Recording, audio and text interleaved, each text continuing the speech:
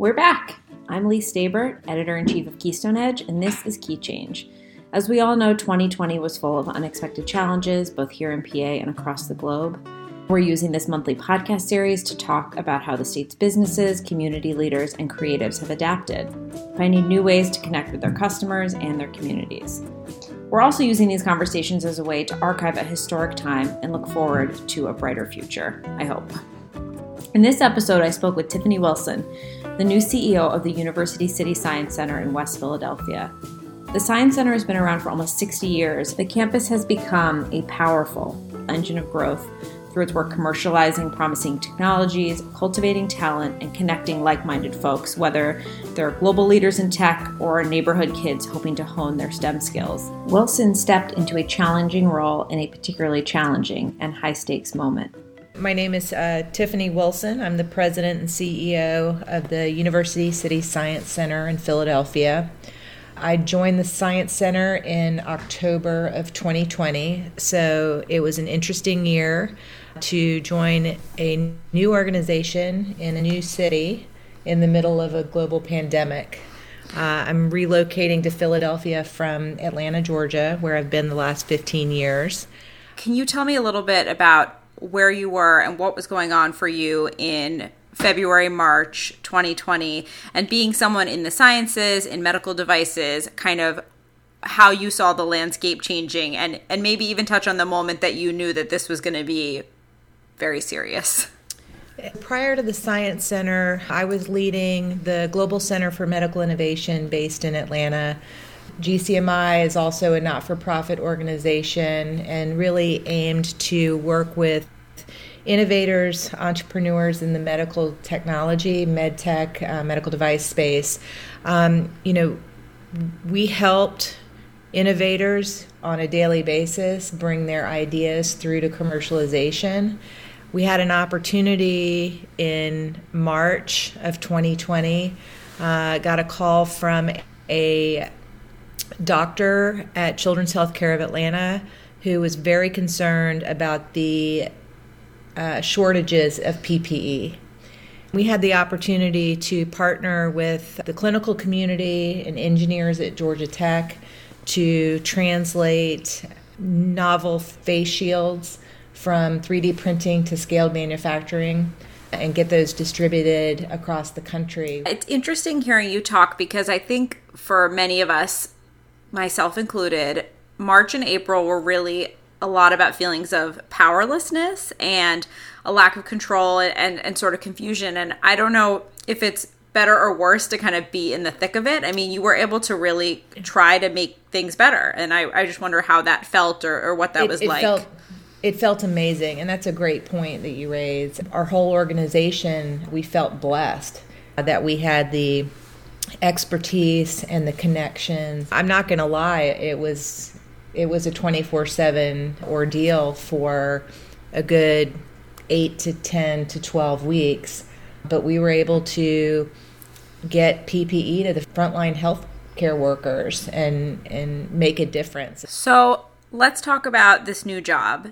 How did this hiring process work? Did you have any reservations about making such a big move in a time of uncertainty? And what excited you about this job at the Science Center?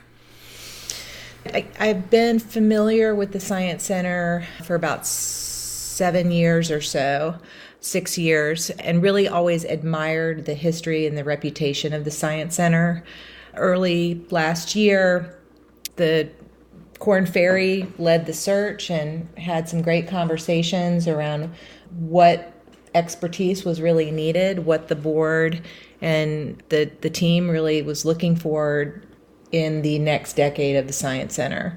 And so it was really a great opportunity for me to make the transition. I think what's exciting to me is to come into a new market where with new partners and fresh ideas and being able to bring my experience around building creative collaborations, new ways of partnering, which is so important in this innovation intermediary space where there's a lot of nonprofits and you're sitting in between investors and universities and healthcare systems and the community.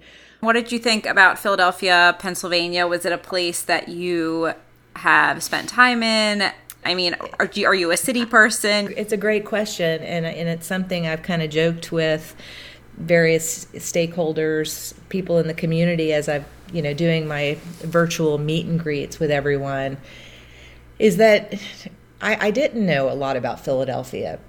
Outside of flying in and out, from the obvious historical perspective, I have seen all of the Rocky movies. It was really my exposure through LaunchLane and the digital health work there that gave me exposure to all of the exciting work happening in digital, all of the exciting work happening in cell and gene therapy. Knowing just from my medical device background, the robustness of industry in pharma and med tech in that broader Northeast region.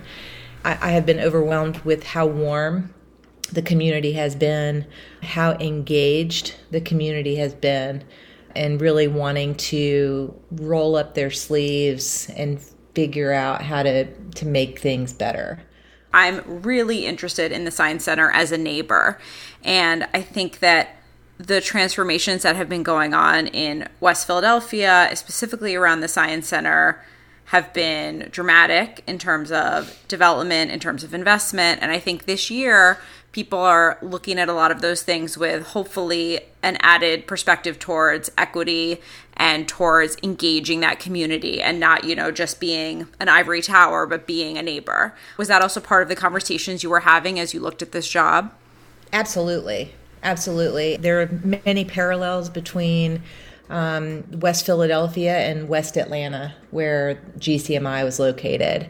And so just given the civil rights significance and history of being in Atlanta and being in Georgia, and particularly in 2020 with the Georgia election shakeup and the Pennsylvania election shakeup. You get to go swing state to swing state. You don't need to give up your power. So I know. It's like I feel like it's like hashtag winning.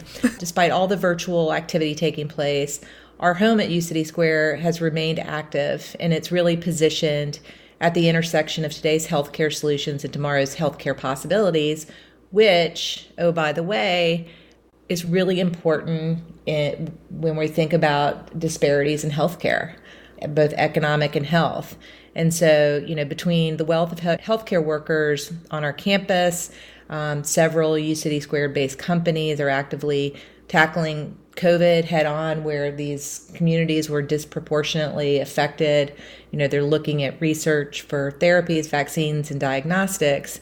If I think about the three pillars of the Science Center around commercialization, convening, and cultivation, we've been able to translate and pivot our firsthand STEM education program to a virtual environment where we've been able to continue to work with students in their homes.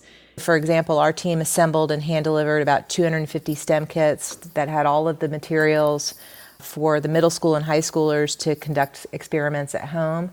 And then interestingly, we launched a workforce development program aimed at training and connecting Philadelphia residents, adults who have high school degrees with family-sustaining careers in STEM fields. So STEM kits for those participants to transition their kitchens into their labs were also delivered. So we're really excited about that. So let's talk a little bit about 2021. I don't know if you guys are starting to have conversations about when you can convene in person more. We're optimistic about the future of 2021. Our team has been able to pivot and not miss a beat when it comes to interacting and adding value virtually. The startups that we work with are so critical at this time, so we have to figure it out. Because the startups that we're working with are going to be the source of both new innovation and net job growth on the other side of the pandemic. And so that's why being able to effectively work virtually is so critical right now.